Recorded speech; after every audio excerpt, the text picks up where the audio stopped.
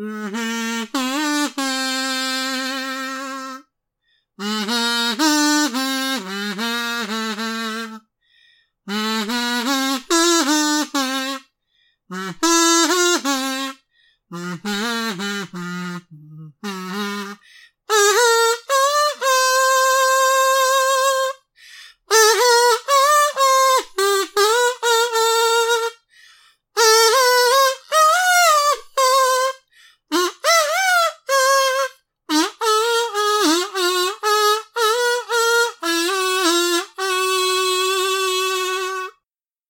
and welcome to Our Collective Childhoods, as expressed through the Disney Animated Cannonball, a podcast where I, Talen Lee, he, him, and I, Fox Lee, she, her, watch the entirety of the Disney Animated Cannonball as ordained by space law. I think they only call it the canon, not the cannonball. That's trademark us, Disney. You don't get that. Yeah, and today we're talking about 1992's Aladdin.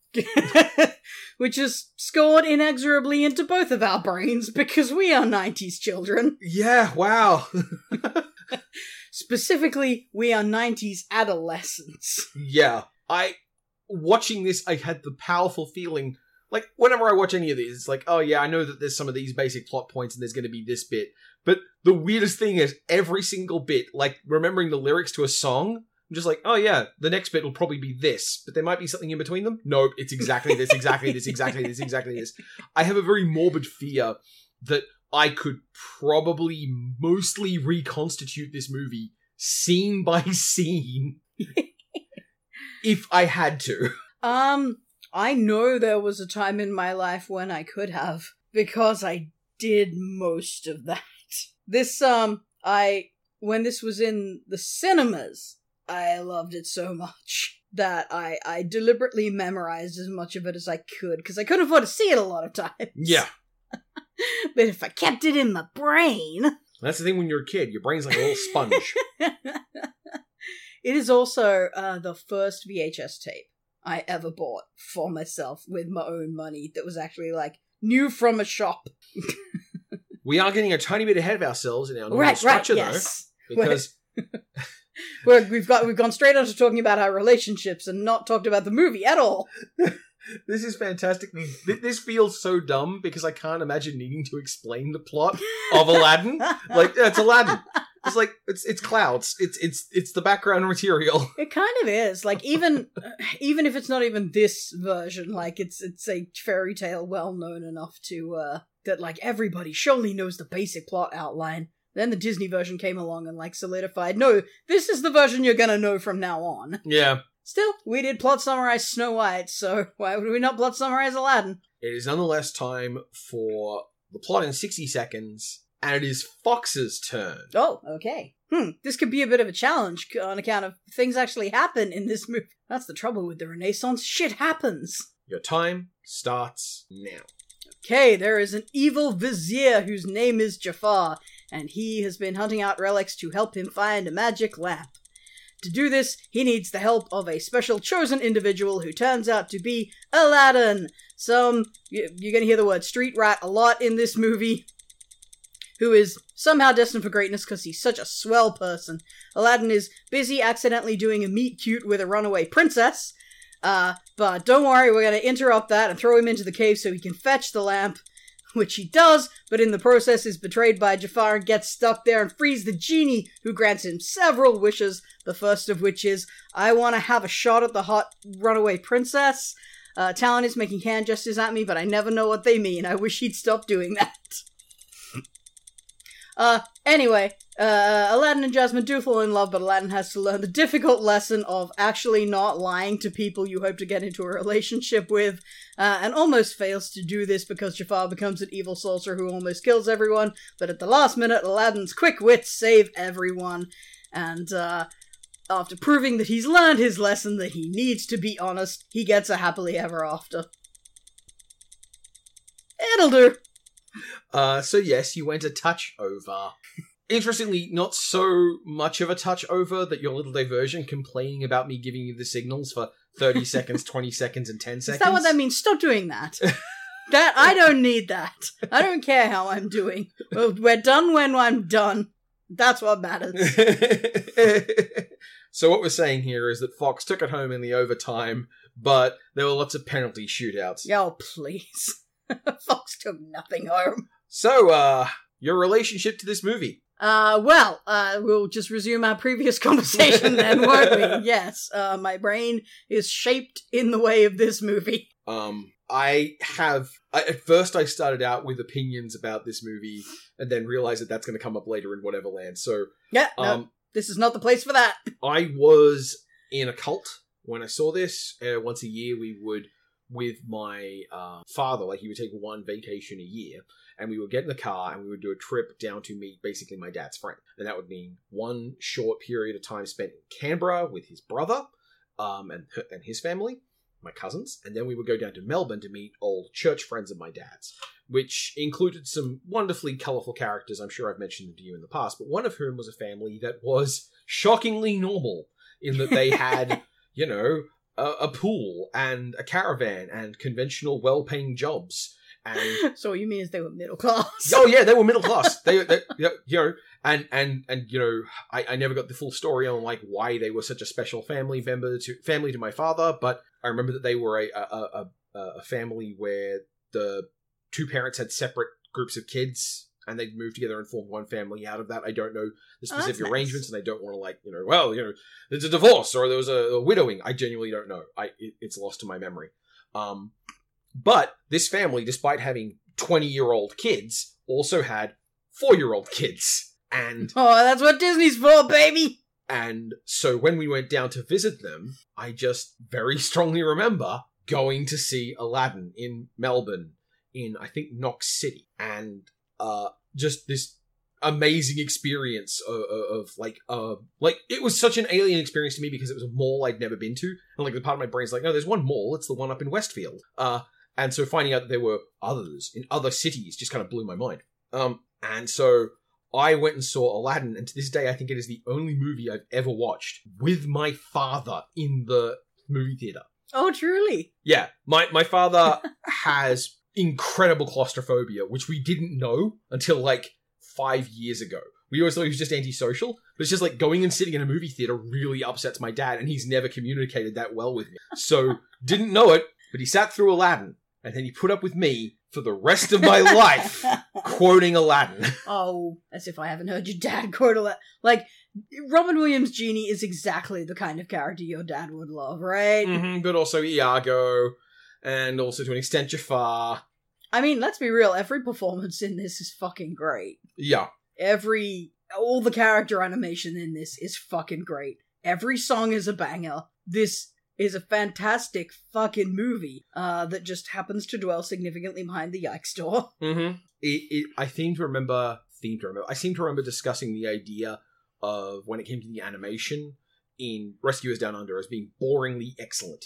This whole movie is boringly excellent. It's not. It's interestingly excellent.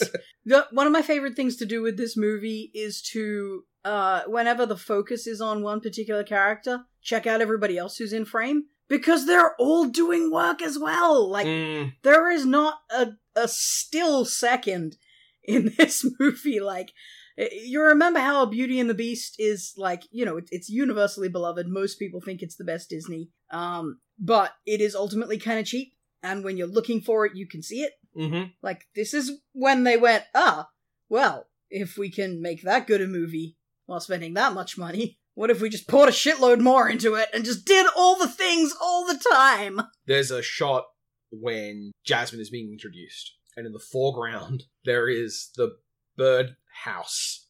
Ah, yes. And you didn't have to animate birds in that. You could show us the birdhouse and know that we would get a closer look at it later. And it's going to be blurred because it's in the foreground, so you want to make it look like it's not in focus. So you really didn't need to animate birds in there, because what you were going to do is animate birds and then blur the shit out of it. But they fucking did it anyway. Yep. We are not here to cut corners this time. Put another fountain in. It's, It is very impressive. I love looking at this. It's so indulgent. And that's kind of chaining straight into the double take, which is you're very used to when you look back at things from your childhood going, oh wow, this is actually quite crap. especially me as an aficionado of what I will, glibly say, boys media of the 80s and 90s. Like, oh lord, yes. Don't remember, girls shows and girls cartoons were also crap, but they were crap in a different way. 80s, anything TV in the 80s was generally working on a shoestring and does not age well. Yeah, like, I loved Mask growing up, and I've gone back and looked at Mask and found that literally nothing in that show is good, and the opening theme is, like, fractionally a banger. No, look, I'll let you have the opening theme. Stupid lyrics, but fun, and that's what counts. But the original performance of it is also quite weak. It's killer when you get someone now to remix it and do a good version of it, but the actual, like, so much of my childhood is made up of things that when you go back and look back on them, it is disappointing or sad or embarrassing. Some things that are occasionally trying to do something good, like Brave Star, it's still like, oh wow, you thought this was anti-racist. Oh, yikes. And sometimes it's just stuff that's like completely flat, like Mask. In this case, the double take I have here is, this movie is better than I remembered. It's really good. Like, we're in the era of Disney stuff that just holds up, because this is like the last games that came out on the SNES and the Mega Drive. Like, yeah. This is just 2D, this is pixel graphics looking as good as it will ever look. Like, it's not like it won't be this good again, but, like, it doesn't get better. There's no meaningful We're peak here to climb after this. We have arrived. We are at the zenith of a particular type of technology, and the tools that are being implemented into this, like the digital tools that are being brought to bear, are, in some cases, very nascent. Like the scene of the lava and the Cave of Wonders chase on the on the carpet. Fair, yeah. That's dodgy as hell, but you don't notice it. And all the natural cinematographic tricks they're using to pull your focus away from what they're using it for, which is to convey motion, means that you actually have to stop and look at it and go, oh, that is actually quite crap. You do, yeah. but you're not doing that naturally. The movie is holding your attention otherwise. Yeah, it doesn't hurt that this is some of their best and snappiest storytelling. This is efficient. This is emotionally resonant. This is efficient. This is emotionally resonant. It's delightful. It holds your attention. It's exciting all the way through. Mm-hmm. It does exactly what it means to do, and it does it great. Yep. Since we're going to double take, a few things I'll mention. One thing that I'm sure everybody knows by now is the change of lyrics in Arabian Nights. Mm-hmm. Our opening number. Why? Is that the yikes door slowly creaking open? You stay shut for now. I will just say that this also framed part of my early relationship with this movie, because I saw that in the cinema. And the next time I saw the movie, I was like, that's wrong. I'm sure that's wrong. What did that line I can't remember what it did say, but I know it wasn't that. And I'm confident it's not that, because it doesn't rhyme anymore. They broke the structure of the lines. And it turns out, yes, they did. Is this one of those things where you had that kind of, like, light bulb moment of realizing, oh, people made this, so people can change this? No, nothing like that. I mean, we were teenagers at this point, right? 1992. Are we teenagers yet? 92. We were 9. We're only 9? Yes. Wow. You have such a warped vision of how mature you were as a child. To be fair, I was a pretty mature child. I don't say that as bragging. I think it worked against me in a lot of ways. I think the term they use is precocious, which means to say, why won't this kid shut up? I was extremely precocious. Like, if this is the year I was 9, this is the year that I was interviewed on an Australian morning show.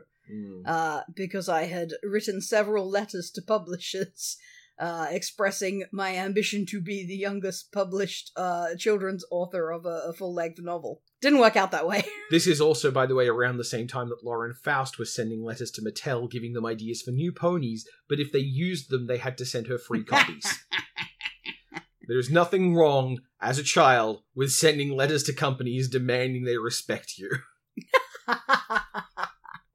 Well, it was definitely the highlight of my 9-year-old life, but the point is, I had plans at that age. Yep. In many ways, I was a lot more concerned with ambition then than I am now. Mm-hmm. You're much more Grug-like now. Reject capitalism, become Grug. Anyway, that was a little detour. The point is, I just wanted to mention that specific experience of being aware that it had been edited and really pissed off that I couldn't remember what it was. Mm-hmm. But I was so sure that it was changed. My other point on the double take is that, weirdly, the entire central core of this movie is something that I don't give a shit about. Like, I don't care about Aladdin and Jasmine. Like, sure, they'll get together, they seem nice. But for some reason, I love this movie, despite the fact that what makes up the bulk of this movie is stuff I don't want to see. Like, you know, I'm the kind of person who will fast forward through this movie for some reason, and I don't know what I'd be fast forwarding to. No, I don't know what you would be fast forwarding to. Like, surely the point of this movie is to just indulge in it. Yeah. Because every bit of it, like all the component parts of it, are so enjoyable. It's a really strange thing, because I don't find Jasmine and Aladdin in any way compelling themselves, and their relationships just seem so simply destined. I'm like, yeah, that'll happen. Whatever. But nonetheless, as I say, I love this movie. I really do have a deep love of this movie, but also I somehow don't care about the thing that makes up the bulk of this movie. And that's just a very strange feeling, and I don't know how to reconcile that in a way that makes me sound sensible and doesn't make me sound like an extremely indecisive asshole. They don't ever really sell the idea that they might not get together. Like, it's at no point are you like, oh, I wonder if it'll work out for them. Like, that's not what you're here for, really. I mean, I definitely care about them, but that's because this is the first time I looked at a Disney film and I was like, holy fuck, these two are hot. I am into both of these people. Yeah, I mean, that's down in my whatever land, but it's a really horny movie, isn't it? Well, Disney horny. For Disney, yeah. Yeah. I mean, you say Disney horny and I'm starting to think of like, oh, when did they shove a fat lady in a tiny skirt? But not that kind of horny. No. You were just conventional kind of horny. Yeah, we'll talk about that a little in the Yikes store too, but for now I'll just leave it at like, this was the first time I was like, fuck. Alright then, let's go. I have one more double take, which is a thing that I genuinely had not realized until this, today, 2021 viewing of the film, which is the time I was not worldly enough to recognize that at the very end, the Disney's "I'm free at last" was a reference to something. Thank God almighty, I am free at last. Something kind of important. Yeah. And never since hearing that later in life did I connect it back to Robin Williams doing a bit in the climax of a feel-good Disney movie. Mm-hmm. Fuck. Do you know where I heard that sound of that particular phrase used outside of this movie the first time? I think I do. It's in a Tism song, isn't Doug it? Anthony All-Stars. Oh, it's Doug Anthony All-Stars. Good okay. intentions pave the road to hell, high ideals do the same. It's in Shang-a-Lang, and you hear in the background. Shang-Lang, that's the one. Yeah. Yeah, hi, super relatable podcast content. You see, in the 80s, three funny dudes made a comedy troupe that now I'm deeply embarrassed by, and most of their songs I wouldn't play to a friend. A comedy group Australian enough to be named the Doug Anthony All-Stars. So I assume we have lost 90% of anyone right there. And for those of you who are still left, hi, Pendix! Hi, Guru, maybe? Oh, dear. Not to say the Guru doesn't know who the Doug Anthony All-Stars are. Guru is why I know who the Doug Anthony All-Stars are. I just don't think Guru necessarily wants to hear. I assume he's not, like, Disney is not his thing. Anyway. Now, that said, I don't think I can keep the Yikes door held shut any longer. It's swinging open. Okay, I want to be real quick on this, because the fundamental nature of this movie, the water this fish swims in, is Orientalism. So, sitting here and going, well, this is bad, and this is bad, and this is bad, it doesn't... For a start, that makes it look like it's a set of distinctive actions. Yeah, it would take forever to note everything that is problematic about this incredibly white person movie made about brown people. Yeah, and like, Orientalism, the book by Edward Said, practically describes this movie. It doesn't actually do it. It predates the movie by, like, 14 years. But the point is that this movie is, down to its soul, a white person movie about white society and white culture that thinks it has to do it through the lens. Like, it thinks, well, this is what the Arabian culture's like. Like, no, this is British culture. Only princes can only marry other nobles. Like, that's British. And, yeah, so, like, I don't think it's helpful to necessarily sit here and going, oh wow, it's really yikesy that all these characters are voiced by white people, because it is, but also, duh! Among the many things. It would be quicker to know the things that aren't yikesy about it. Like, unusually for a movie about people of color made by white people, they didn't color code the villains darker skinned than the heroes. Yep. That's actually quite unusual. Uh-huh. Now, I don't think this was a conscious choice that they made to address a problematic habit in movie making. I think it was just a coincidence. His accent? Which one? Well, normally, one would point to the way that Arabian people are depicted. I say Arabian as a blanket term here. Arabian people are depicted in media of this sort. You do get that sort of swarthy accent, or you get the I'm British. And the thing is, both the Sultan and Jafar have British accents. Weirdly, Jafar's voice actor isn't British. He's from Cleveland. That's it. Wow. So, that creates this interesting question of like, oh, the affect means this, and like, that's a great thing for a whole university paper on, but not a fun podcast topic. Well, I mean, we can assume in this case he's British because he is also a slinky fop villain. Oh, yes, and like the imagery of the snake and the serpent, which again, very Christian imagery asserted over very non-Christian cultures. This is actually something from the Double Take, which almost belongs in the Yikes store, but really belongs in whatever land, but I'm going to drop it here. Which is, I never noticed that Genie's line in Friend Like Me is here to answer all your midday prayers. Oh yeah, never caught that until people made a note of it in the live-action remake. I always thought that was midnight prayers, because that's a thing I knew Catholics did. And it's just like one of the very few nods this movie has towards actual Muslim things. I'm disappointed I never noticed at the time. I would have learned something. I always heard it as deepest. But, I mean, Robin Williams goes at 100 miles an hour when he's doing the songs in this movie, so it's easy to miss some lines. Like, for example, I did know what baklava was, but I still didn't notice that. Yeah. Either. Jeez. That's all I got for the Yikes store, because, like, it's permeating an obvious, both the cultural tropes and the general low-key sexism that, like, also product of its time. Yeah, 1992. I was 9. I still don't think the sexism is all that prevalent in this movie. It's disappointing that the only thing they could come up with for Jasmine to do through the climax of the movie was the one bit that evoked, other tropes. Yeah, other tropes. That's a good way to phrase it. But, like, there was a lot of complaint made of, like, oh, how naive she is, and, oh, she's gonna become queen, but she doesn't even know that you need money to buy things, and, like, I feel like those are fairly hollow fucking criticisms. I don't need a backstory for her where she's, studying to be an economist so she can fix the kingdom. I don't think that's necessary shit. I was about to say the exact same thing, and I'm just thinking, is it because the word becoming an economist is one of just the most inherently funny things to imagine a character doing in a movie? Well, they put something like that in the remake, did they not? Where they tried to, convince people that she was actually, intending to become a good queen and actually, run the kingdom and stuff. Oh no. I don't know. Oh no. Yeah. It's not that that's wrong, it's just that it's unnecessary. Because it's very, very much Aladdin's story. That's kind of my main thesis for this film, in fact. We'll talk about that later. Mm-hmm. So, we close the Yikes door here, not briefly because it does not deserve it, but rather acknowledging the scope of the problem is beyond our ability to even examine. Ask Muslim scholars. Go talk to people who actually, belong to these affected cultures and look for their pieces on Disney, because, what do we know? Goddamn.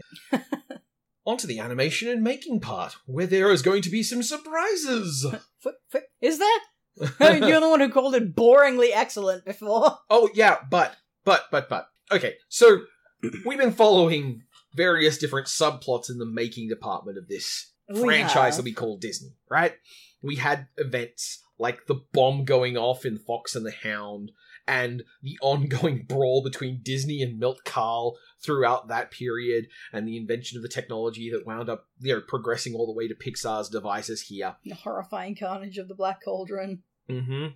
And last movie we looked at, Beauty and the Beast, we talked about the very sad story that was the culmination of Howard Ashman's career and life. Right. Ashman, who also featured prominently in the pre-credits for this movie. This movie's music team is credited as Alan Menken, Howard Ashman, and Alan Menken and Tim Rice. So, this movie originally started out in 2 parts. There was going to be 2 different movies, and bits got chopped and changed together.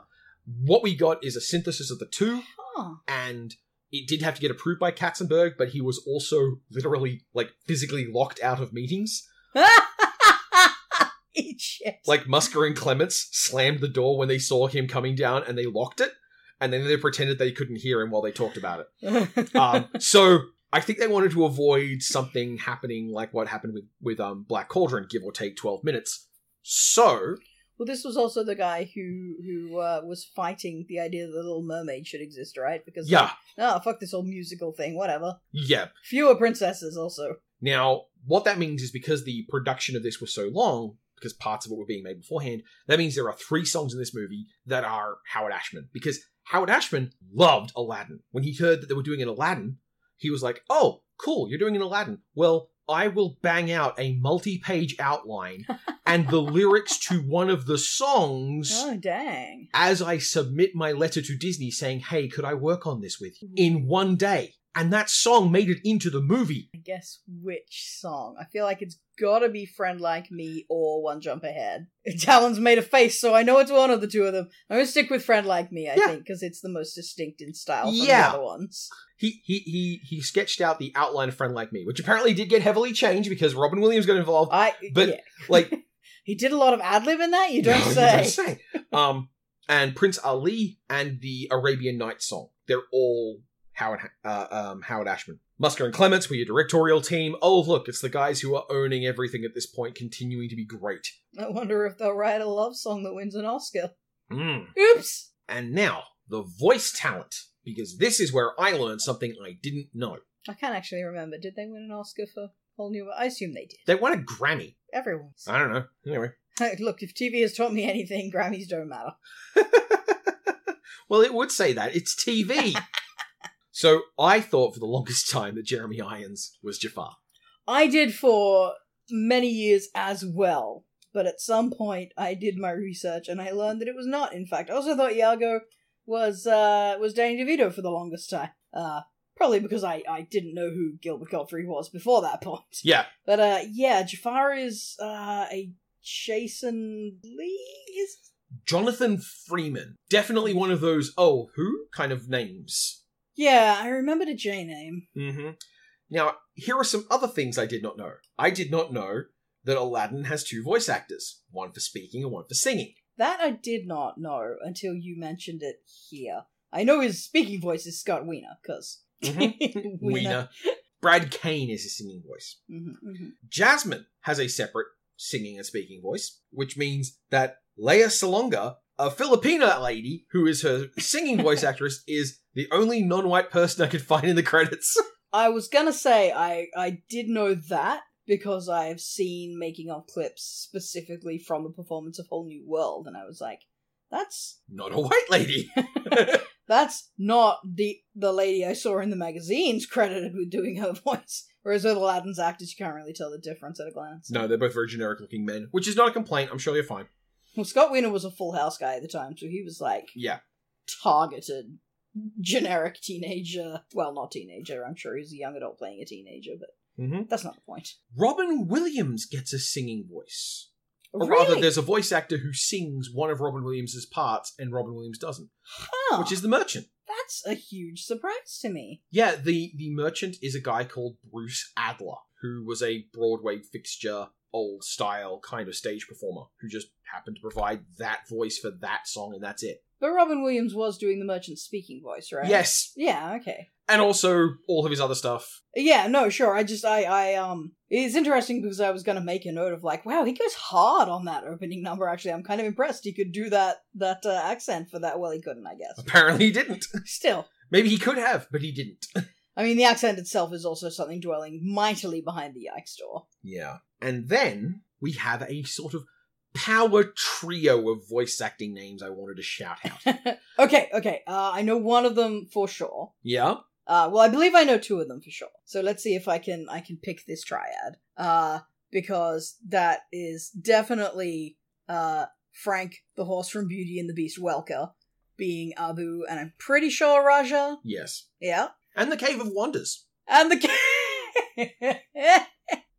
oh, I'm gonna see Megatron every time. Or I'm gonna see the Cave of Wonders every time I see Megatron. That would be funnier. I still function. All right. And the head of the guards, whose name I believe is Razul, is fuck. Why has his name deserted me? He's in everything. Jim Cummings? Yes! Yes!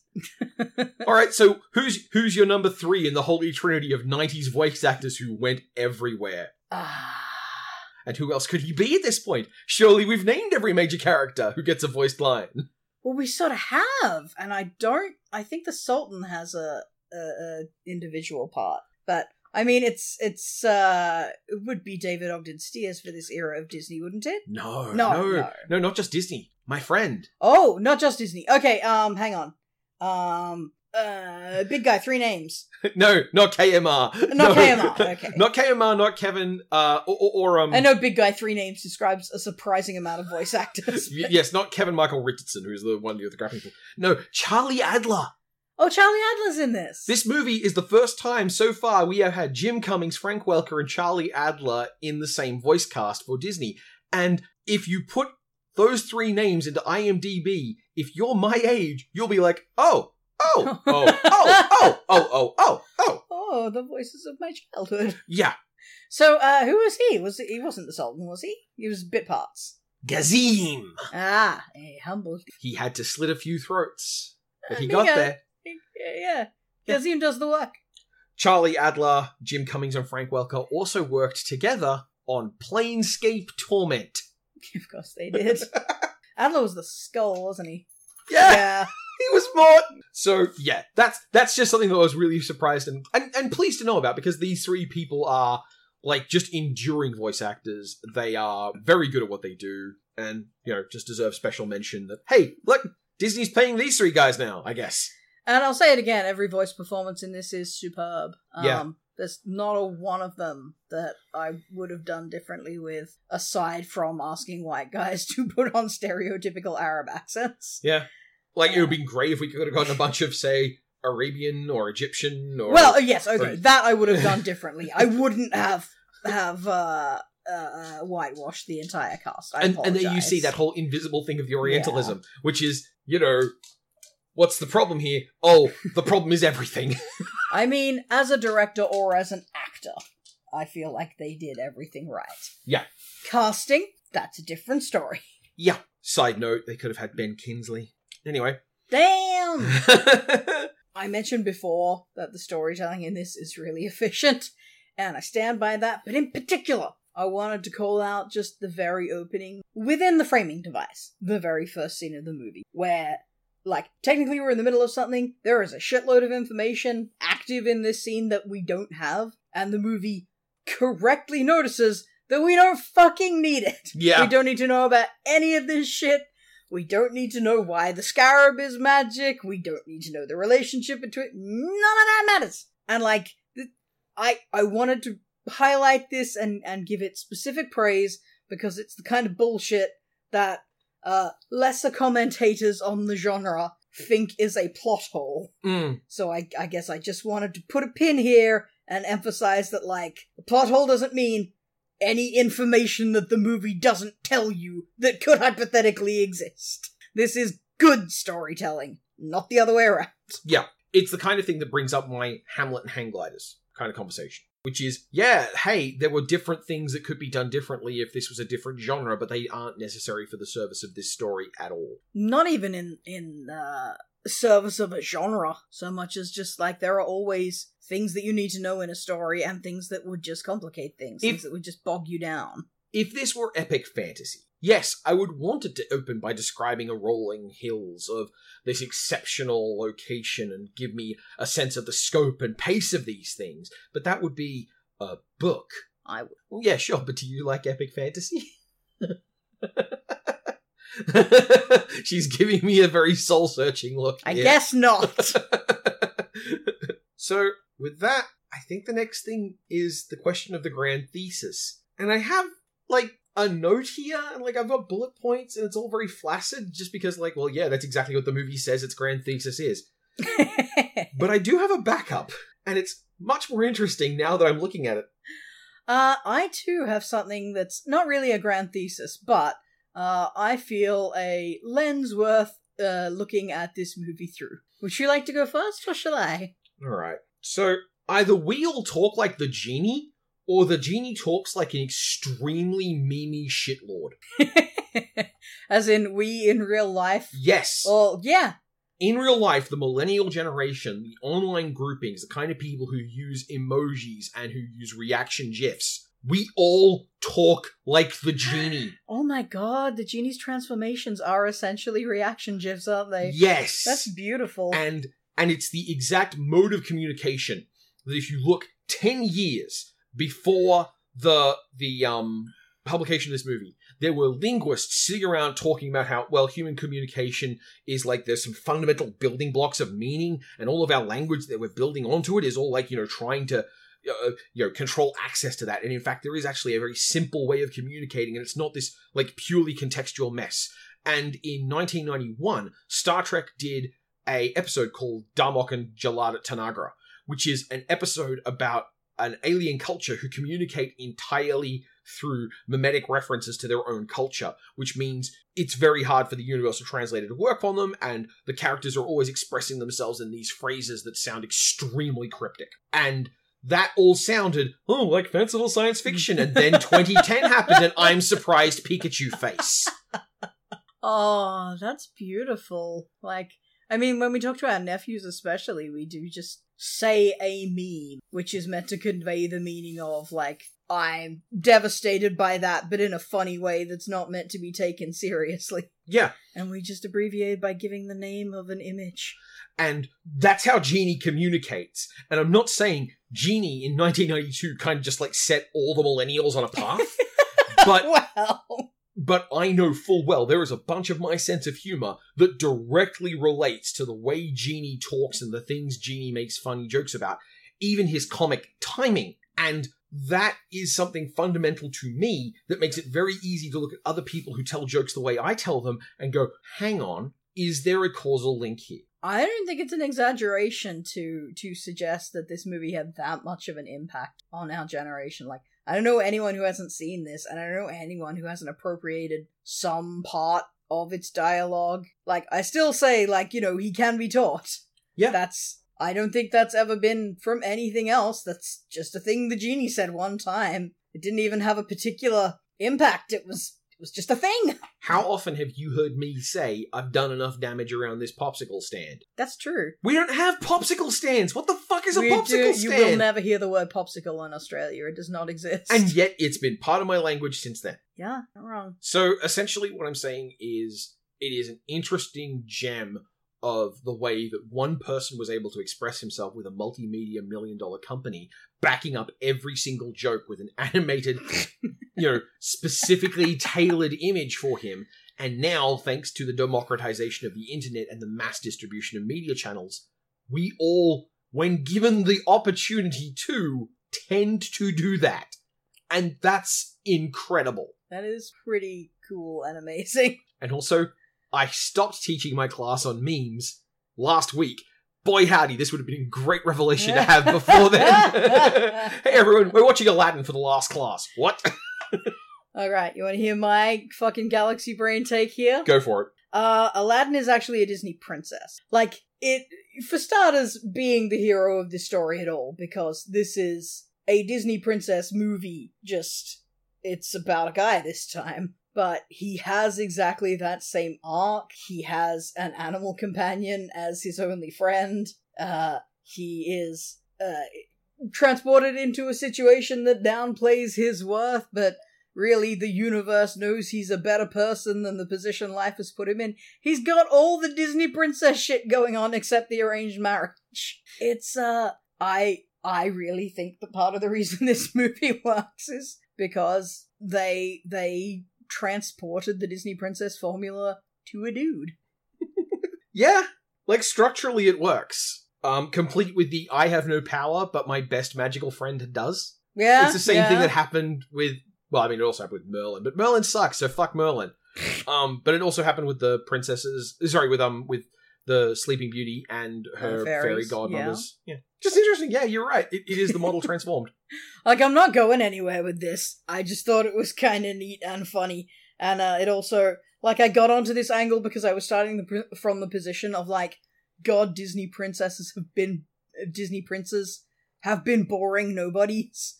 Like, you remember The Little Mermaid? I was astonished to discover Eric actually had a personality. Yeah! Not a super strong personality, but like a personality. And then along comes Aladdin, who is like a world of difference. He's so much more expressive than all these guys. He has so much more emotion going on. Mm-hmm. He has an I Want song. Actually, that's a really good point. Like, the other Disney princes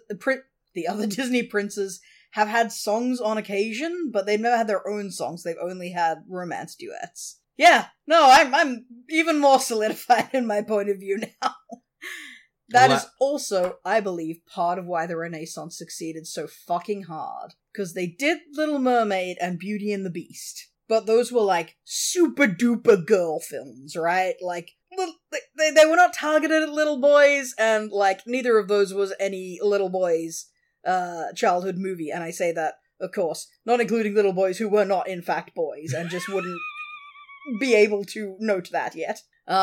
But, like, Aladdin and, spoilers, the next one, really just broke that, gender ubiquity formula of, like, no, this is for all children, and it is your child's new favorite film. Just deal with it. That's super interesting. And I think that's a really good example of, like, the structural form that these Disney movies... We assume that there is a structuralism to Disney. We talk about them as if there is a structure. But we have just spent 31 movies watching as that structure gets hammered out, almost developed, collapsed, break, fall apart, reform, and now we're on, like, the second movie to really use it.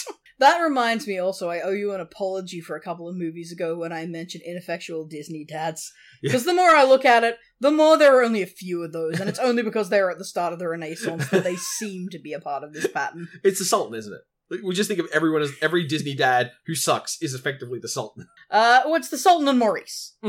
Like, it's really those two, because I thought of the next few Disney dads who are, like, towering, majestic figures of awesomeness. And, like, oh, no, this is wrong. This is definitely wrong. Alright, I'm sorry. Maurice's wood-chopping machine worked well enough that Chip could pilot it to save the day.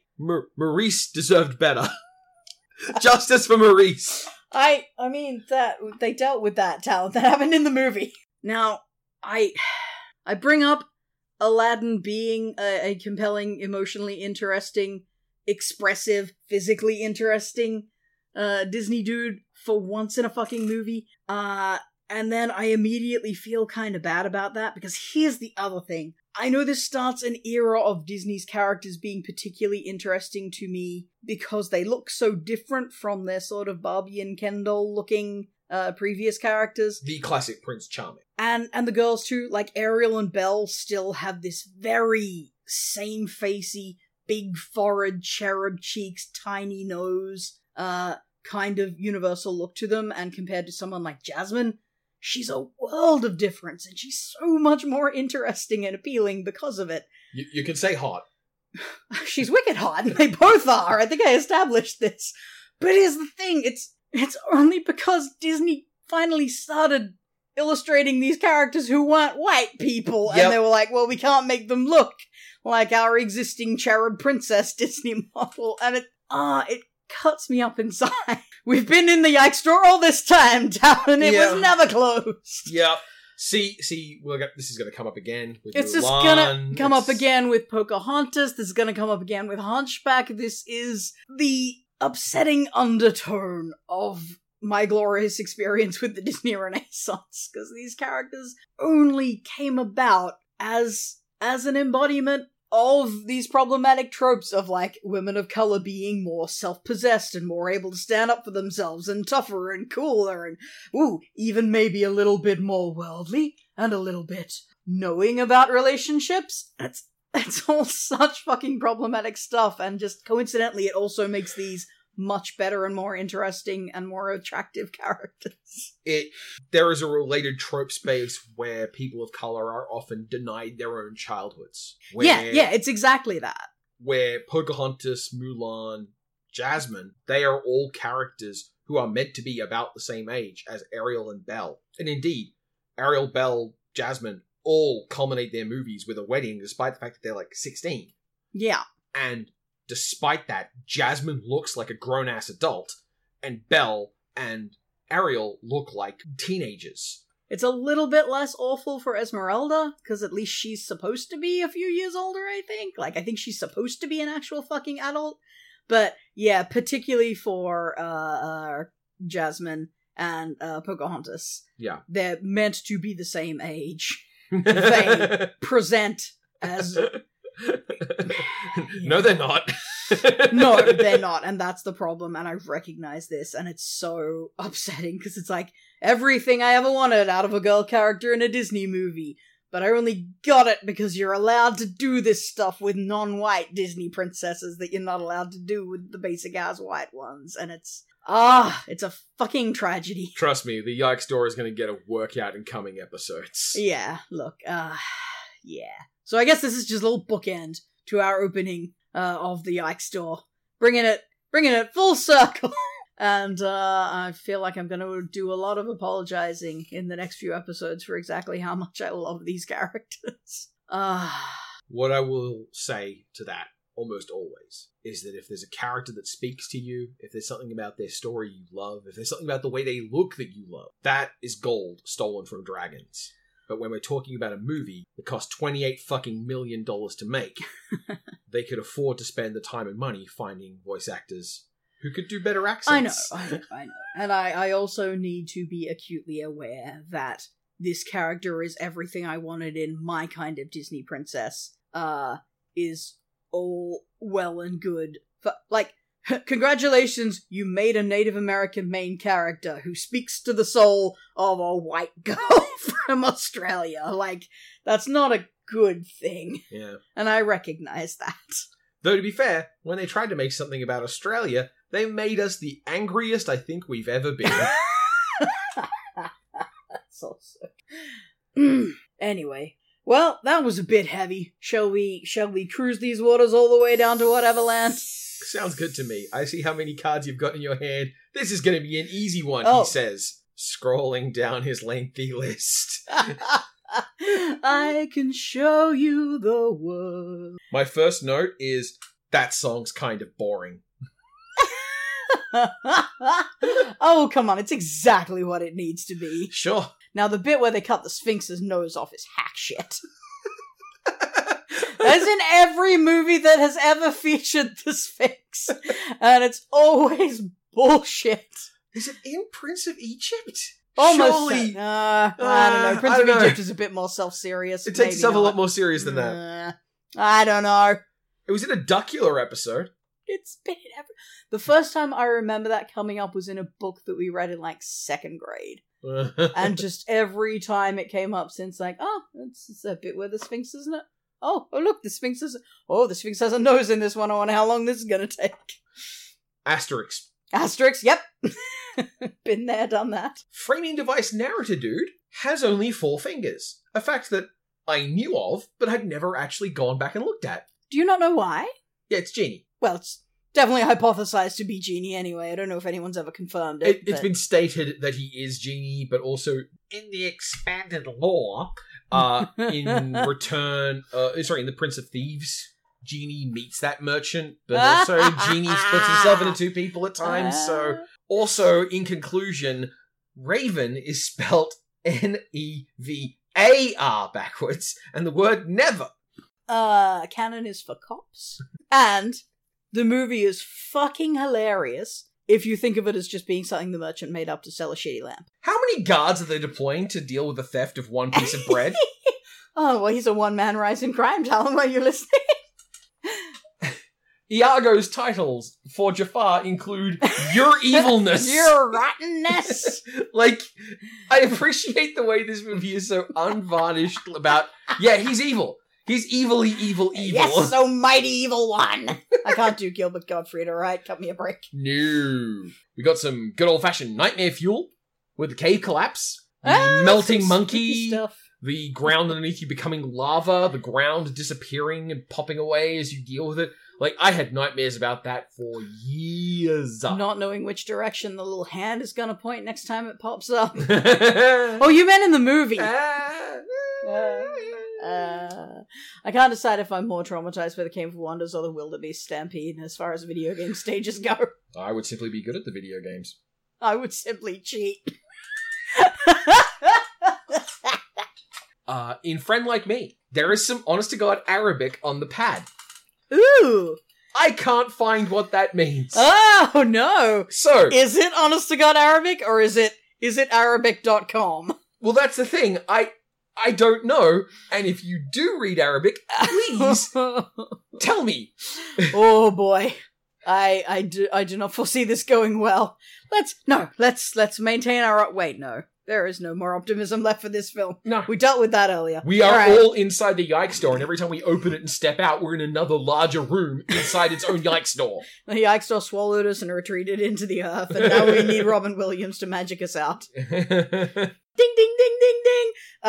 All animals are dogs, especially huge tigers. Yeah, Roger is a dog. Roger is definitely a dog. A fucking dog. I have a note here, which is... Subversion? Abu is not a dog. Abu, I guess he's just a monkey, because that's not how a dog is. But, double subversion! Once Abu turns into an elephant, Abu is a dog! I didn't see that one coming. I think this is one of those, one of these point zeros that everyone you know who knows the term charge d'affaires got it from this movie. I have no idea what that means. It's basically someone who's in charge of making sure things get paid for. Oh, this is one of those words in Prince Ali that I never knew what it was, isn't it? You got a genie of charge d'affaires. Ah, right. Yeah, I learned a lot of shit from that song. That's why I picked up Bona Fide as well. Mm-hmm. Did you learn about how dancing elephants and genie and giant Disney ass are in everything great, apparently? Oh, I already knew about that. This movie has one of its most 90s moments of Iago going, not. Oh, sick burn, bud. Yeah. Got him. Yeah, for the most part, even though this is a very 90s film, it somehow doesn't date itself that badly. Until you hear Iago. Until you hear that line. That's so weird. Mm-hmm. And, the guards are active conspirators in league with Jafar, who murdered a royal national from another country. Yeah, they keep those specific guards around in the sequel movies and the TV series and everything. It's still the same guy. And, if I were Aladdin at that point, I'd be like, alright, look, when you were chasing me in the market, it was only good fun. But you straight tried to assassinate me when you thought I was a foreign royal. You served Jafar. You worked for Jafar. Fuck you. It's, I don't know how they've managed to keep their jobs. Really, really good guards union. Some people would have gotten fucking fired, is all I'm saying. I mean, they kind of make a point of they're not married yet in the sequel, till right at the end of the last Aladdin movie they made, they go, okay, now they're getting married. Yeah, and also, who fucking cares about the continuity of the Aladdin films and TV series? I'm sorry. Just jump up my butt. I know the TV series might have been super important to you as an individual and given you your fetish for, let's say, Jonathan Brandis. Sorry. Man, there's a lot of depressing stuff in this episode. You don't need a fetish to crush on Jonathan Brandis. He's a normal guy.